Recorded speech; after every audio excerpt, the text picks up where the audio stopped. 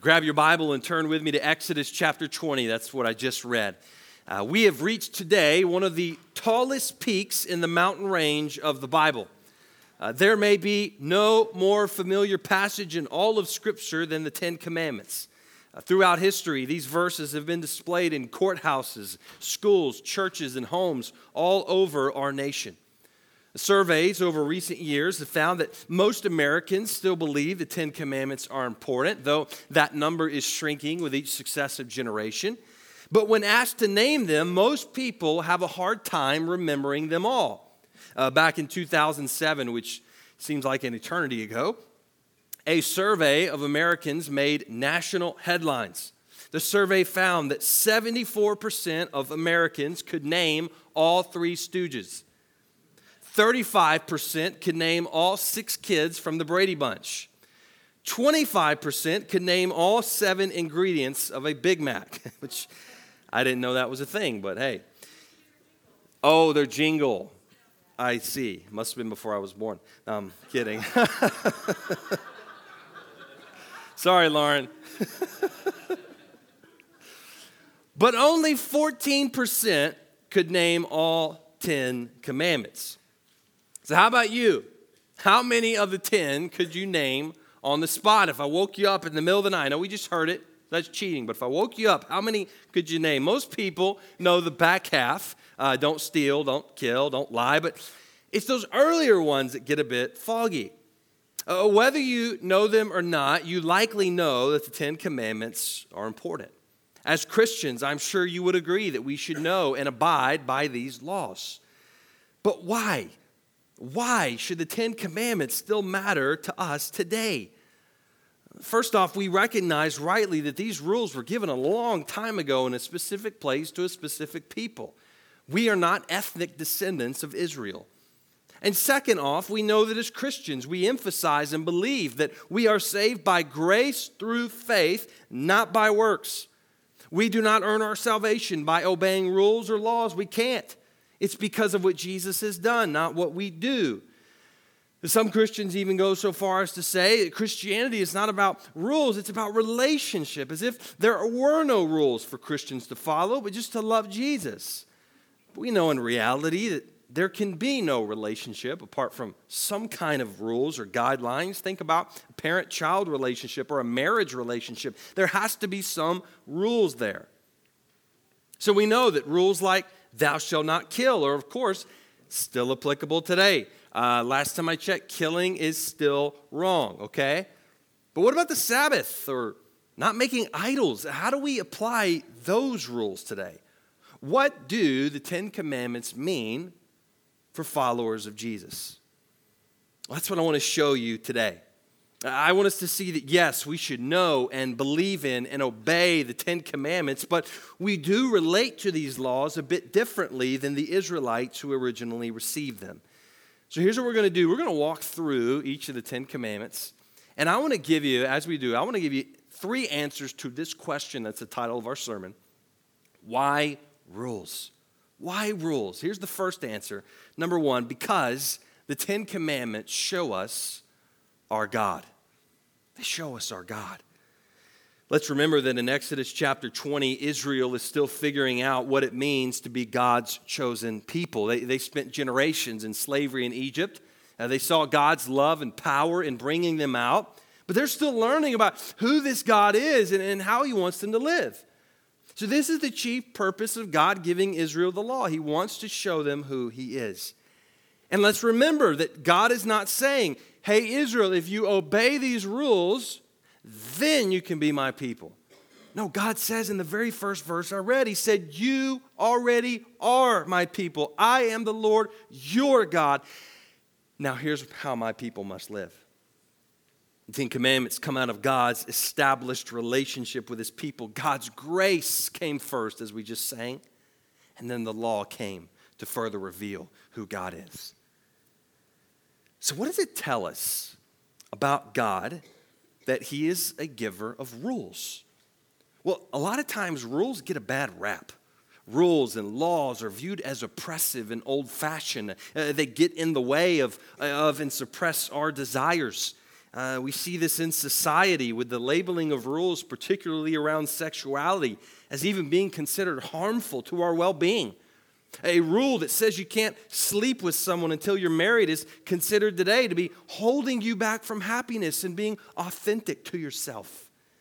But that is completely untrue when it comes to God's law. God does not give laws to oppress us, but to actually free us. And this is the paradox of rules. We often think of freedom as being able to do whatever you want, whenever you want, with whomever you want.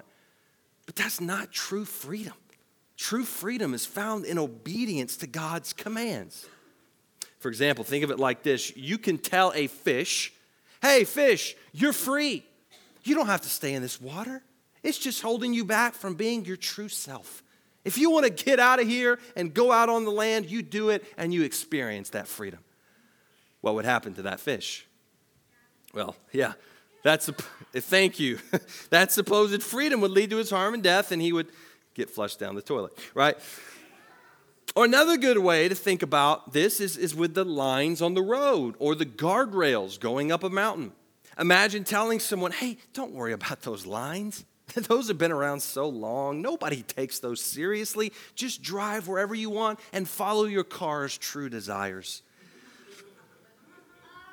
That's insane. That would be bad, right? Yeah, we understand the lines on the road and the guardrails on the mountain are actually there to protect us and keep us safe. And it's only within the proper boundaries that one can experience the freedom found in driving. This is how God's law works. These rules are not given to prevent us from experiencing life. They're given so that we can experience the life that God created us to have and be the people God created us to be. God's law is given for our good. So even as Christians, we've got to get rid of this idea that rules are bad or that Christianity is not about commands. That couldn't be further from the truth. Psalm chapter 1, the very first psalm says this: "Blessed is the man who walks not in the counsel of the wicked, nor stands in the way of sinners, nor sits in the seat of scoffers, but his delight is in the" what? "The law of the Lord, and on his law he meditates day and night." That man is blessed. Listen to this one from the New Testament, from 1 John 5:3. It says, "For this is the love of God, that we keep his" what? "Commandments. And his commandments are not burdensome." The law is not meant to be some burden upon us. It's meant to guide us into freedom. And here's why. Because at its core, the law is an expression of God's character. This is what I mean when I say that the law shows us our God. The 10 Commandments tell us some very important things about who God is. And that's what I want to show you first by walking through the 10 Commandments. Very first one, number one, first commandment is, "You shall have no other gods before me." This is a call to loyalty and devotion to God alone. And this is the first commandment because it's the foundational one. In fact, every time you sin, every time you break one of the other 9, you're also breaking this one. You're replacing something else before God. Remember that in this time period, every other culture was polytheistic, meaning they worshiped a lot of gods at once. So this law would have immediately separated Israel from every other nation around them. They were to acknowledge and worship no other God but Yahweh. How does this first commandment show us God? Well, it shows us that he's a God who alone is worthy of our worship. He demands loyalty, not because he needs us to acknowledge him, but because worship of him is what we were made for. It's where we find our true satisfaction and purpose. Second commandment is this: you shall have no images or idols. In the place where Israel had just come from in Egypt, and the place where they're about to go in Canaan, those groups of people represented the gods they worshiped with carved statues or chiseled statues. It might have been a statue of an animal or some other part of creation. And what would they do? They would set those up and they would bow down to them and they would make sacrifices to them. And this is what God was forbidding for his people. He says, you're not to do that. You're not to make or bow down to anything except me. And they were not to try and represent God with some sort of image or idol. And we can imagine how tempting that might have been in this time. I mean, all the other nations, all the other guys, their gods were right there. They could see them. They could touch them. They were right there in a visible form and in concrete form. So why can't we do that? Well, the reason God says because he's a jealous God. Now, this idea of God's jealousy is not something we think about often. We tend to think of jealousy as a bad thing. But that's because when you or I are jealous, we are wanting something that is not ours. But when God is jealous, he is wanting something that already belongs to him. You see the difference? God is jealous of our worship and our love because it's rightfully his. He made us. He cannot allow us to give a worship to another and be damaged by that. So how does this commandment show us God? Well, it shows us that God cannot be confined to any single image. There is nothing we could create or craft that could adequately express how awesome God is. He is the creator. He is so unlike any created thing. So to take a part of this world, whether wood or stone, and form it into something and worship it or to use it and try to represent God, it actually diminishes his glory. This commandment tells us that God is glorious beyond anything we could see or imagine. Third commandment is this: do not take the Lord's name in vain. And when we hear this one, we think of using God's name with an expletive or saying OMG. And that is certainly one way to break this commandment. But there's also a deeper meaning to this one. We've already seen in Exodus that God's name is very important. In fact, when God wanted to most personally reveal himself to Moses, he shared with him his name, which is Yahweh. God's name is tied directly to his character and his person. So to misuse his name, it's not like when my name is mispronounced at a restaurant, which happens a lot. I often go by Micah, or Micaiah, and I say, yeah, that's me. Don't worry about it. But to misuse God's name is to defame, to disparage God himself. That word vain means worthless or empty. So to take God's name in vain is ultimately to use God's name falsely.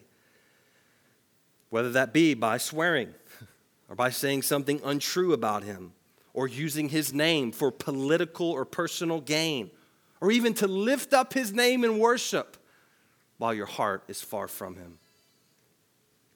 So how does this commandment show us God? Well, it shows us that God is worthy of honoring him with our words. He is so great and glorious that if we're going to talk about him, we need to be careful to do so in a way that attributes to him that greatness and glory. God is not a God to be name-dropped or belittled or slandered or propped up. He is worthy of all spoken honor. Fourth commandment is this: remember the Sabbath. This is the longest of the 10 commandments and the one actually mentioned most often in the Old Testament. It's a call for Israel to build into their rhythm a day of rest from their work. This rhythm was based on God's pattern in creation, where he made the world in 6 days and rested on the seventh. But just like we've seen with the others, this commandment is more than just taking a day off work each week. This was not just a day of rest, but it was meant to be a day of worship to God. It was a day where you demonstrated your dependence on God by not working and trusting in him to provide for you. We saw that with the manna. Do you remember that? Israel had to trust God that he would provide double for them on the 6th day so they wouldn't have to go out and collect on the 7th day, the manna on the ground. The Sabbath was meant to be a gift to rest, a call to rest, and also a challenge to rest and dependence on God. So what does the fourth commandment tell us about God? It tells us that God is a God worthy of our trust. He is a God that doesn't just want our worship and our loyalty and our words, but also our time. God wants his people to depend on him in everything, and he wants his people to rest so that they remember they are not self-sufficient. That's what we do when we take off work, when we sleep, when we sit back and relax. We're declaring that we are not God. Our bodies don't work like him. We need rest. Only he is sufficient for all our needs. Fifth commandment is honor your father and mother. Let me say that again. Honor your father and mother, and all the parents in the room said, Amen. Thank you, God, for your perfect word, right? So whereas the first 4 commands were vertical, they were about our relationship to God, these next 6 are horizontal. They're about our relationship with each other. And not by accident, this is the first one of those 6. It's the relationship between a child and his parents. To honor someone means to show proper respect to someone's role that God has given them. And for children, parents are their chief authority. And children learn to submit to God's authority by submitting to their parents. But hear me, this isn't just a command for kids to obey. All right, there's no age limit here. This is for us adult children too. It gets harder with time, doesn't it? The Bible speaks of this especially in caring for parents into their old age. This is the only command we see with a particular promise attached to it. Israel was promised success and longevity in the land if they honored their father and mother. It was that important to God. So how does this commandment show us God? Well, it shows us that God values family. God designed man and woman to marry and to procreate. We see this in the very beginning with Adam and Eve. And in his design, the family is foundational to the right ordering of society and the flourishing of humanity. God values the family. 6, the 6th command is do not murder. Pretty straightforward, right? In the Hebrew language, it's only 2 words.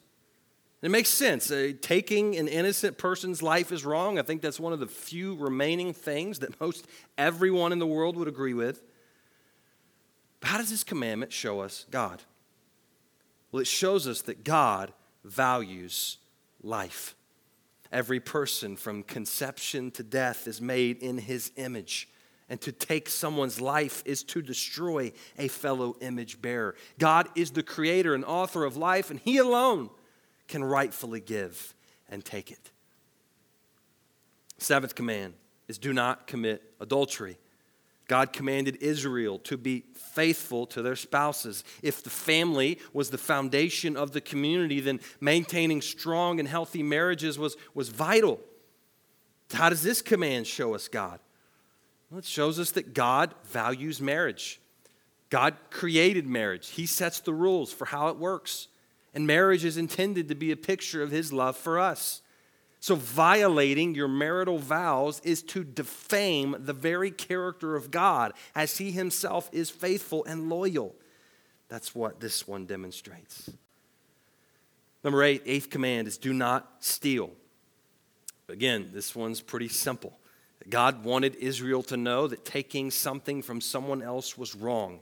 If a society is going to function and survive, justice and respect for personal property has to be hallmarks of it.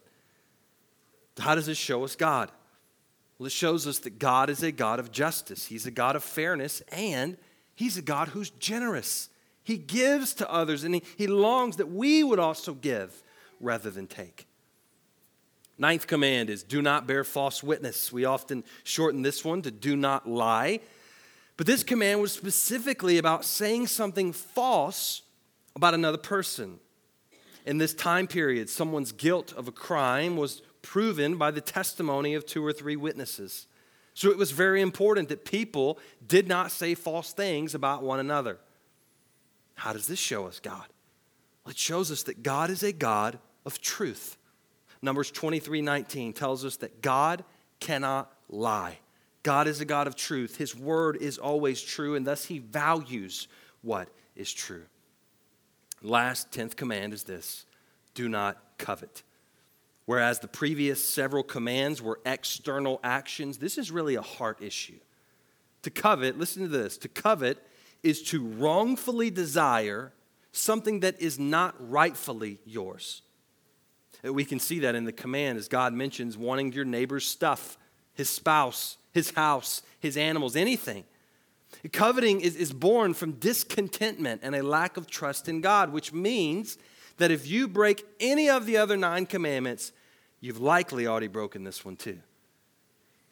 So how does this commandment show us God? It shows us that God is a God of fairness. shows us that everything we have comes from him and that he gives us exactly what we need. And it shows us that he's a God of contentment. He wants us as his people to not walk around wanting what everyone else has, but be satisfied in him alone. So those are the 10, and I know that was a quick flyover, and there are so many different things we could get into if we were preaching these one by one. But what I want you to see simply is how the 10 commandments are not just some arbitrary rules made up. They are reflections of God's character. This is also why breaking the law, or what we call sin, is so egregious. You're not just breaking some old trivial rule. You are assailing the very character of God. You're essentially spitting in his face and rejecting his design. Look, if we want to know God and honor God, then we have to know his law. But the 10 Commandments don't just show us our God. Here's the second answer to the question, why rules? Number 2, the 10 Commandments show us our heart. And this point will be much quicker, I promise. But in the same way, the 10 Commandments reveal God's character. They also reveal ours. Except for us, this is bad news. Because what we find when we look at these rules is that we've broken all of them. A lot. And you may not believe me, because most people don't see that initially. We tend to have a pretty nice view of ourselves, especially compared to others. We tend to think we're model citizens. I think if you were to ask the average person on the street how many of these commands they've broken, they'd likely own up to, lying, disobeying parents, but they'd say, oh, of course, I haven't killed anybody. I saw a clip recently from the TV show Family Feud. Anybody watch this great show? One of the questions they asked was, how many of the 10 Commandments did you break this past month? And the way the show works is you try and guess how 100 people answered that survey question. So the lady was standing up there guessing, and she guessed that the answer would be 7 commandments broken in the last month.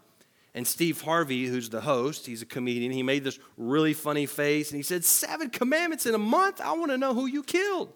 It was this funny little bit. But then they revealed the number one answer to the survey was 1. The majority, I want to know where these people live. The majority of people surveyed believed they had only broken 1 commandment in the past month. Now, you may not have broken all 10 in the last month, okay? But I want to just kind of show you really quick that you have certainly broken all of these in your lifetime. And instead of putting all the pressure on you today, you know what? I'll show you by confessing to you how I've broken all 10, okay? First, I, Micah, have put other things in God's place. It's called idolatry. And the biggest idol I've struggled with is personally is the approval of other people. I have placed what others think of me before God so many times, and though I've never bowed down to a literal statue, I have bowed down to that idol in my heart too many times to count. So I've broken the first 2 commandments. I've taken God's name in vain. I've used his name jokingly and even used his name to make myself look more spiritual. I've broken the 3rd commandment. I've prioritized busyness and work over worship of God. I've tried to control my own time and schedule and not honor God with it, so I've broken the 4th commandment.